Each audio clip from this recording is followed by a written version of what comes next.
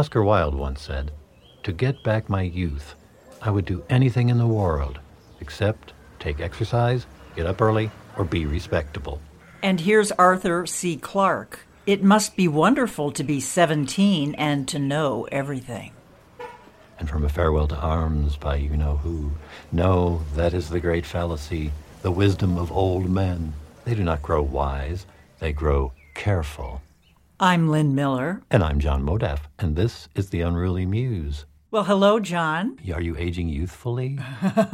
Well, let's explore a little our new theme for this time, youth and age. Young bloods, young Turks. Buddy-duddies, old folk. Old farts, seniors. Babes in the woods. Wet behind the ears. Boomers, Gen Xers. No fool like an old fool. Acting like a child. Old enough to remember. The salad days of youth.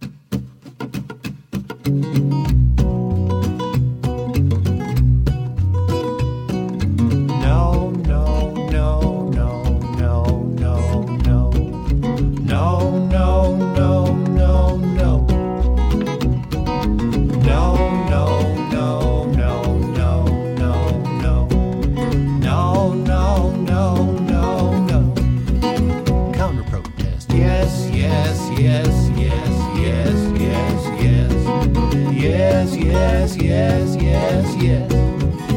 Fence riders, maybe,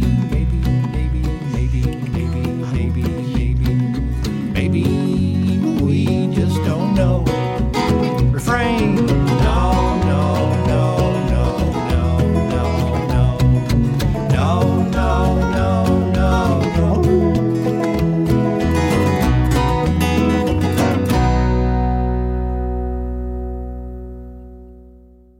This distillation in 3 words of our whole theme is quite appropriate, I think. It makes me think of the phases of youth. The maybe word is, of course, something we use all through life, but I was thinking it connects to potential.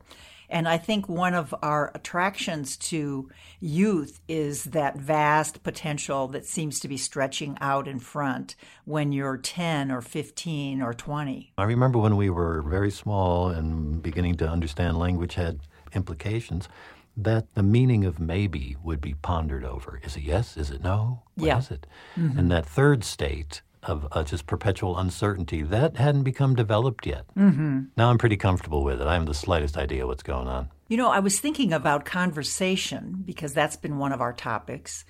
Do you know people who, even though they agree with you when you're talking, you'll say something and they'll say, no, but, and then they'll proceed to simply extrapolate on what you've already said. Maybe they're just objecting to the fact that you said the thing they were thinking they were about to say that no one else had said yet. Well, we used to have a game when I first started college that you could get by in any conversation with a few words. One of them was no, one of them was yes, one of them was maybe, one of them was really.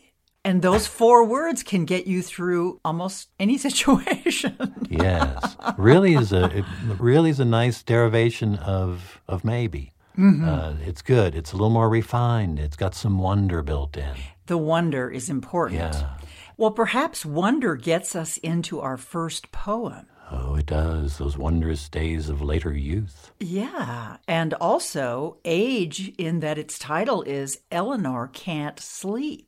This poem is by Susan Eisenberg, whom we've performed on the show before. She lives in Iowa City, Iowa, and this poem just came out in the new issue of ABQ Imprint number 6. Here's the genesis of this poem. Eleanor is a fictional character who has been appearing in my poems since my first collection. I imagine her as a woman now in her 70s and one with, as the saying goes, a past. In Eleanor Can't Sleep, I was thinking about the way in music, and in particular the music that was important to us when we were young, can so powerfully trigger our memories. Imagining some of Eleanor's as she listens to this album she would have played repeatedly in 1969 and 1970. Eleanor Can't Sleep by Susan Eisenberg. So she puts in her earbuds. Listens to the old music. Here come old Flat Top. Remembers how T set the hard cup headphones. Big as baseballs on her head. drew his shoebox. From its hiding place under the bed. Pipe and baggies, the lighter, the spoon. Tarry tang of opiated hash. Harsh in her lungs. And then the slow rocking. Shoot me. T's small square hands. On her naked back, warm circles. Skin and stubble, and now. The moonlight limns a green-gold rectangle on her floor. And she's seeing again the luminous glow ball they tossed, giggling in the air. The arcing trails. Tracing its flight. Was it an attraction to darkness? Her friend has asked. Because the world is round, it turns me on. Because... Harpsichord and harmonies. The same now as then. And she remembers. That falling away. That falling away. Of self into that oneness. She never found in prayer. A variety of joy. Ecstatic. As once, on mescaline, she knelt beside a toddler by a stream. Both of them absorbed in the glitter. Of light on the water. The slick cool of the rocks in their hands. You never give me your money. It was the lilt of bird song. The heady perfume of apples. And in T's room, the music. Enclosing her, and always the splendor. Of touch. The body that wrapped falling. Thank you so much, Susan. Yes, now why can't Eleanor sleep? Yeah, I mean, I think these memories are too exciting. All the drugs and the music and the sex. I mean, how do you sleep? Well, clearly they weren't. But when Eleanor can't sleep, she puts in her earbuds and goes back. Right. Some people count sheep, but Eleanor can't sleep, so she listens. Mm-hmm. I know a lot of people who do that. Someone told me they use our podcast for that, and I hope that's okay.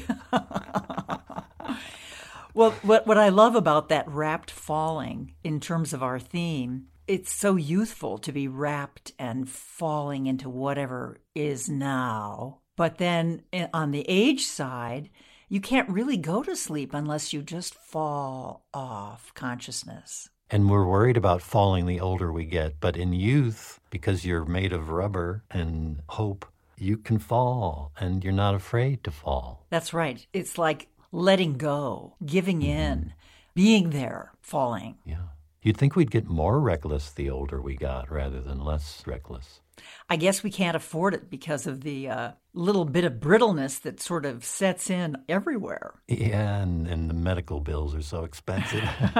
And the recovery time is kind of a bummer. This really, to me, is a very positive and upbeat and intentionally upbeat piece about remembering. But what's nice about it is that it is so fresh, even now, clearly so many years later. And the wonderful images, the lilt of bird song, the heady perfume of apples, the toddler by a stream absorbed in the glitter of light on the water. There's so much here that is dreamy. And there it is, that mixture of the possibly hallucinogenic and the very real details. And we've seen this mixed in so many of the great poems we've looked at in past shows. Not cold, but starkly realistic imagery and descriptions mixed with the fantastic, even hallucinogenic, right next to one another and getting along just fine. Yeah, I'm looking at the poem and that wonderful thing about T's small square hands on her naked back, warm circles. And then all of a sudden we get, and now the moonlight limns a green gold rectangle on her floor, and she's seeing again the luminous glow ball they tossed. Well, the luminous glow ball could be so many things. Rising and falling, a metaphor for a little drug action, maybe the ball of conversation back and forth. They're giggling after all. I mean, there's so many possibilities. One very challenging line is, was it an attraction to darkness? Her friend has asked, as if she had described these experiences to someone, and the friend was asking, what was it that you were attracted to then? What was it that you were exploring then? And it's interesting that they would say an attraction to darkness in the midst of this glowing experience. It's just an interesting line that jumps out. It does. Yeah, and the answer is a line from the Beatles song Because the world is round, it turns me on. In other words, there really doesn't need to be much more excuse than this ball we're having. I think that there is an element of risk anytime anyone takes drugs, so there's an attraction to darkness. Entering into any kind of congress with someone is risky sometimes. Sort of the whole experience of even going back into the past and remembering what you were doing when you were listening to Abbey Road might have some risk to it. I don't know. It's not a completely rose-colored review of past experience. And it seems to acknowledge some feeling of the risks taken with the perspective from age backward. Mm-hmm. And yet this person does see that she was standing in the light, so to speak, in her youth, and finds some comfort in that when she can't sleep. Well, and standing in the light sort of rings a bell. I guess it's our next reading. By Lindsay Miller. 10 minutes early to meet her friend V for coffee, Marla captured a table for two in the back of the cafe. She began to read a novel, Alternate Endings.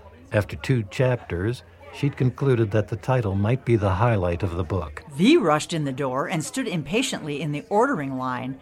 Marla waved. V grinned at her, flipping her scarf over her shoulder and hitching her hip in a movie star pose. Just as Marla gratefully tossed her phone into her purse, "Goodbye endings, hello beginnings," she thought aimlessly. She heard a young woman at a nearby table say to another, "My mom doesn't get it that her generation is no longer the one standing in the light." Marla turned to see the woman's companion nod knowingly. The voice continued on, its freight of self-importance and sarcasm weighing in about equally. God, sometimes I just want to say, stand back. Give me some air. Yeah, like isn't it time to be the support staff and not the star? The other woman said, her head bobbing like a tiny boat on a rough sea. Marla looked around the room. Each wall painted a different color. Her chair backed up to the purple wall. Most of the tables wobbled. It was easy to make the case that she was the oldest person in the coffee shop, except for V, of course. The 2 younger women dropped their voices. Thankfully, Marla could no longer make out what they were saying. "How old do you think those 2 are?" Marla asked V when she sat opposite her. Wait, no hug? No, how fantastic to see you, my friend? Not even after we haven't met for 2 weeks? V half stood and leaned over the table to deposit a smack on Marla's cheek. "I'm glad to see you, anyway," she said. Then V craned her neck to check out the 2 women behind them. "Well, a lot younger than we are." She scanned the room and made a face. "That wouldn't be hard here, I guess." She wrinkled her nose and let loose with her usual half-snark of a giggle. V smoothed her curls away from her forehead. "But guess what? We don't care." Her friend straightened her shoulders, looking so triumphant that Marla began to laugh and laugh. A tear trickled toward her nose. "Thanks, I needed that." "So, when did you get so fussy about a little age?" V dipped her finger around the edge of her latte and sucked off the foam. Her blue eyes squinted at Marla. She'd forgotten her glasses again. "Well, I guess when a friend of a friend I was hiking with the other day said, for real, 70 is the new 60. Oh, no. Hasn't she seen that New Yorker cartoon where the grizzled guy sits with another geezer at the bar, and the first one says to the other, 70 isn't the new anything. They both look like they've eaten a few lemons and are starting on vinegar martinis. Yeah. Yep. Well, I guess she hadn't, and if she had, maybe she'd say, we don't care. Okay, let's change the subject, please. My daughter has been calling me lately to see how I am. She's checking up on me, if you can believe it. Now that she's 40, she knows everything and says she worries about me for no reason that I can see. So, tell me about what you're writing. You are writing, right? Well, I'm in kind of a slump. The new novel is not exactly spooling out on cue. Hey, as long as you're thinking about it, you're writing in the larger sense, right? I didn't say that, did I, to you? No, I heard it somewhere. It makes a kind of sense, though. How's your mom? I thought you wanted to change the subject, but maybe there isn't another subject at the moment, because Mom is turning 97 in 2 weeks and really is doing well. But it's hard for her, you know. She says everything takes longer. V bit into a raspberry scone. She's amazing. How can you be so worried about aging when you have a model like her? Marla swigged a too large and too hot slug of coffee. I didn't think I was until I heard those young women as I was waiting for you. I never thought that my mother, for instance, wasn't worthy of attention. She's very worthy. So she can't climb K2 or Everest. Is that the measure of being human? Gosh, V, you're so profound today. Seriously, what is the measure of being human? V stirred her coffee, her eyes blinking rapidly. Compassion. Humor. Marla pointed at the scone on V's plate. Could I have a bit of that? V handed over a chunk of the pastry, and Marla popped it in her mouth and chewed gratefully. It's such a relief to talk to you. I don't know what's wrong with me that I'm letting two 20-somethings plunge me into the abyss. That bad? Okay, the facts. I'll admit that around 65, I stopped buying the 50-pound dog food and found myself gravitating toward the 20s instead, or even 15. Do you know what I'm saying? I do. But isn't something like that a sensible adaptation and a not very big thing? I mean, if you sprain your ankle, don't you minimize how often you go up the stairs? Maybe aging is like that. You have to get smarter about how to use your body, or maybe more realistic. But isn't it okay? I guess it isn't okay. I always thought I was super strong and fast, and now in airports, I notice younger people passing me when I think I'm walking briskly. A little smile tugged at the corners of V's mouth. Keep telling yourself, we don't care. She put her hand over Marla's. Honey, I keep thinking about your mom, about Dorothy, who's still beautiful and funny. I just want to cheer her on. And you know what? She's still standing in the light. Marla lowered her head, her eyes brimming. Tell me what you're thinking. Marla looked up into the kind face of her friend. Something a little corny, I guess. Come on, so what? My dad was always corny, and now that's what I miss the most about him. Tell me. Okay, I'd like to post on a bulletin board in this cafe. The light is big enough and bright enough for all of us. Was that so hard to say? I like it. V tossed her curls. Of course, bright light isn't always flattering. Think of Blanche Dubois and her little red lantern covering the bare bulb so that her suitor would see her as young. She wanted magic. Marla leaned closer to V as if imparting a secret. A little magic helps get us through, especially when things falter. It offers perspective. It's kind of like a good friend. She raised her cup and tilted it. Well, that was fun, John. Yes, thank you, Lynn, for finally answering the question, why do young people turn the lights down all the time, right there at the end? It's because bright light isn't always flattering. Well, poor Blanche in Streetcar Named Desire. I mean, you know, she's trying to find a suitor, and she's getting a little long in the tooth, as they say, another horrible cliche. Well, that's the problem, though. When the lights are so low, you can't do a full inspection. So the imagination takes over and the other senses have to kick up. Yes. But the older we get, the more lighting, to some, the more important lighting becomes. And people place mirrors, I've noticed, in the most favorably lit locations, which is smart. Uh-huh. Yeah. You don't want to, say under a floodlight or something. That wouldn't be good. Yeah, too much scrutiny at a certain age is a little wearing. Right from the start, it's this conflict that isn't a hostile, sort of gun-toting sort of conflict, but a real generation gap. Mm-hmm. And the two women who are speaking are in between the 20-somethings and the most elderly you can get. And they're looking both ways and not really liking what they see when they turn toward youth, but admiring very much when they turn toward age. Yeah. Wondering maybe they're wondering where they come down, or being stuck between these two worlds makes them feel unmoored somehow. And it's a tough age to be. I mean, you're often responsible for the generation below you and the generation above you if you're doing any kind of caregiving of parents aging, which, Marla is. But I was also thinking about how in our society, this is such a big question right now. And we just had Speaker Pelosi say she's stepping aside for the next generation. And we've got all these tottering people in our Senate. So it's a big issue and a perennial one of the younger people wanting their chance. Mm-hmm. And the older people saying, wait, I'm not done. Yes, and Marla and V share that concern, but how they, and maybe because V is not having to deal with an elderly mother, apparently, as far as we know, but still they respond differently to the predicament of their age and their moment. Mm-hmm. And in a way that V really helps buoy up her friend. Well, it's interesting at the beginning of the story when V does her movie star pose and, flings her scarf and she's flinging her curls. I mean, there's a little bit of sexiness to V that she's not going to give up. And she's doing that right in the face and the place of these 20-somethings. Right. She doesn't give a crap. She doesn't care. I think We Don't Care is a really good recipe for aging. And they say, yeah, we know what it means to just have to shake stuff off. That's right.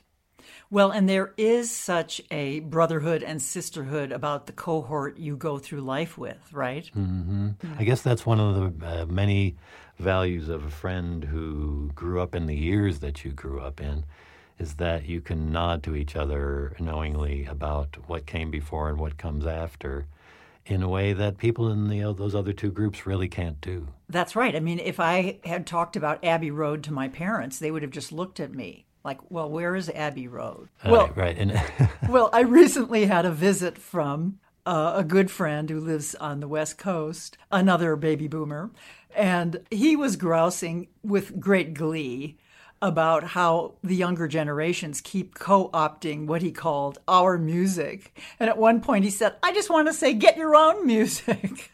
Yeah.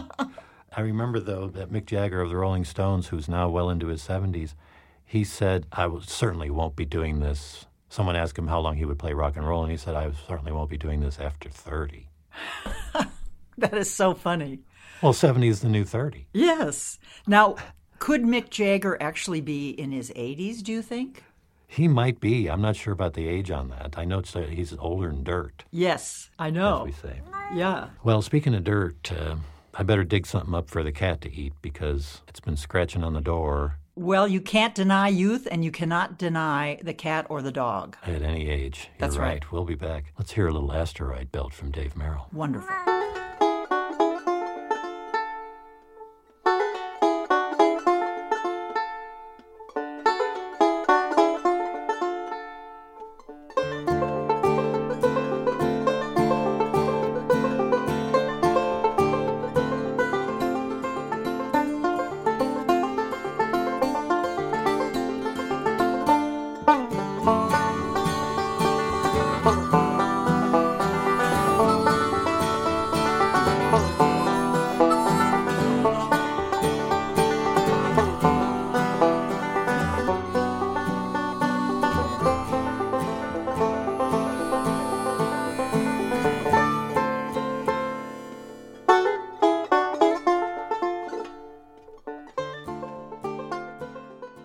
You've been listening to The Unruly Muse. We thank you. What was that about Mick Jagger now? Did we define his age?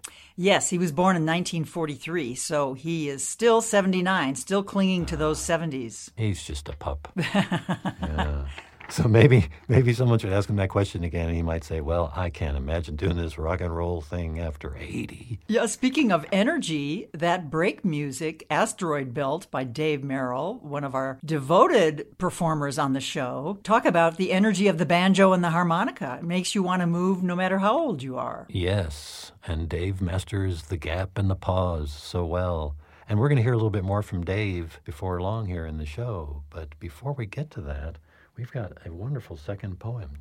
Yes, and this poem is also about moving at any age. It's called Swimming Lesson by Mickey Aronoff, who we've heard from before on the show.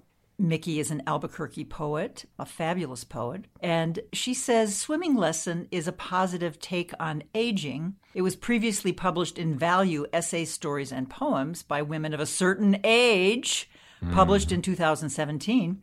And then when I wrote her, I said, well, any more on the Genesis? And she wrote back, ha, the Genesis? My own gnarly body. Didn't want to stay there, though. So I imagined myself weightless and free in water with a view up to the heavens. It ain't all bad. Swimming Lesson by Mickey Aronoff.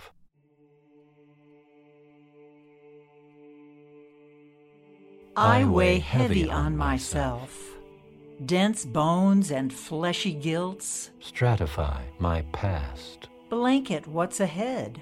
Knobbly knuckles burden the now. As toes scatter and stretch, Every which way, demanding socks with sandals, but afloat in twilight's waters, makes of me a dainty parcel, buoyant, fresh, unlocked and bare, smooths neurons, crossed signals, while cataract clouds pattern dreams, onto early stars.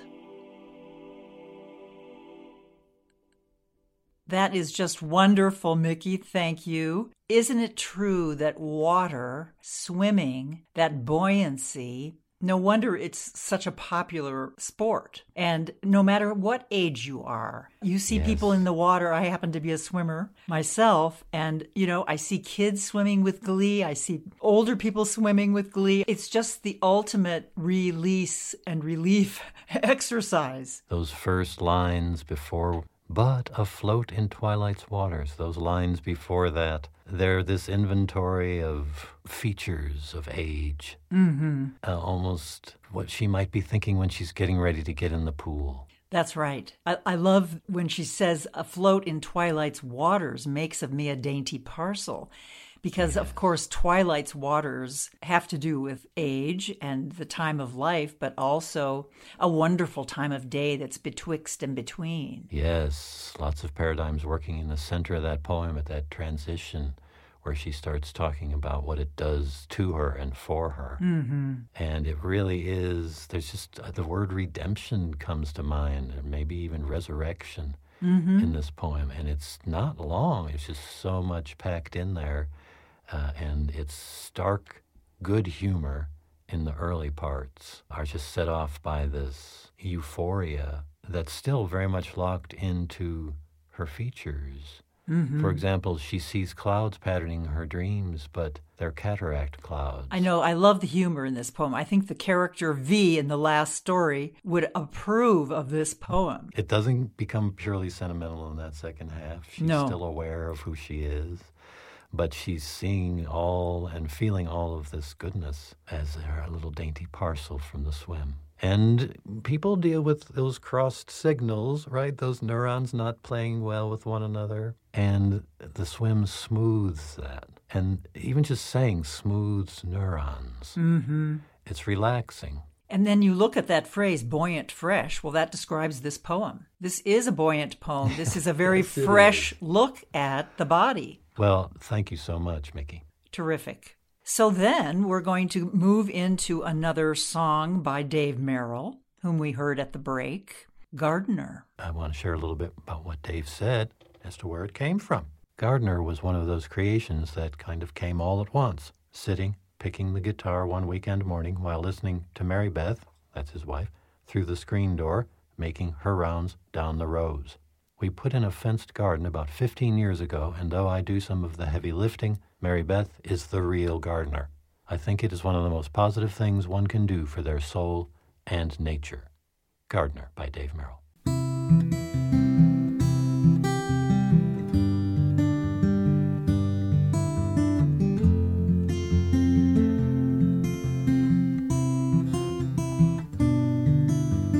Down between the garden rows, oh, she knows the life she sows to gently bend the vine away. The sun shines in her heart today to keep the garden growing green. Help the children spread their wings with gentle touch, but sometimes firm. She hopes one day we all will learn the secrets only she can tell, to love and live a life so well, to give and take and coax along to hear her soothing, lilting song.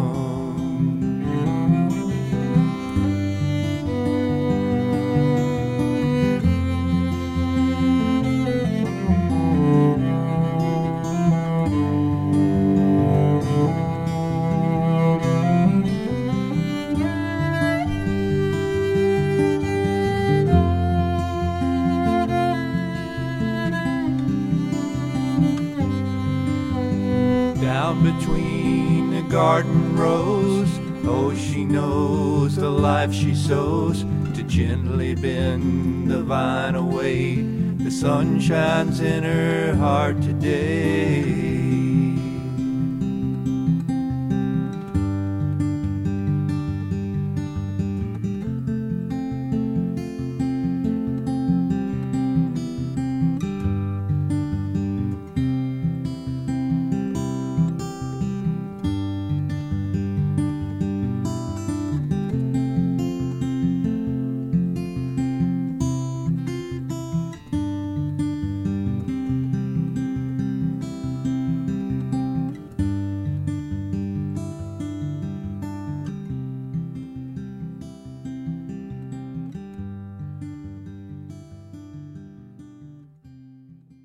As usual, Dave has great musicality in everything that he does. I mean, he really is amazing.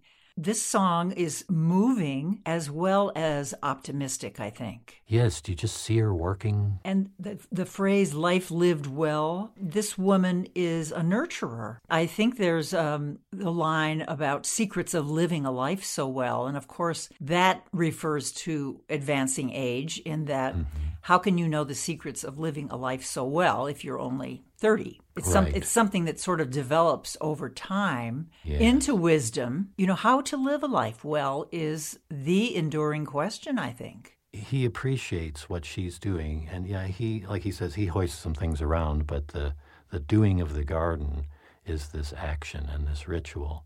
And it, as he says, nourishes the soul and nature. And then I like the way that that's put, because the soul, of course, that's the human thing, and the nature of the person and nature itself are both affected. Mm-hmm.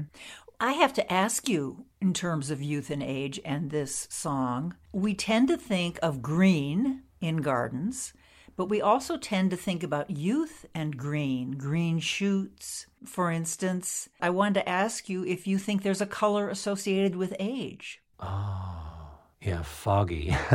Foggy, yeah. It's fog, yeah, the color of fog, which can be very beautiful, right, depending on where you are in relation to it.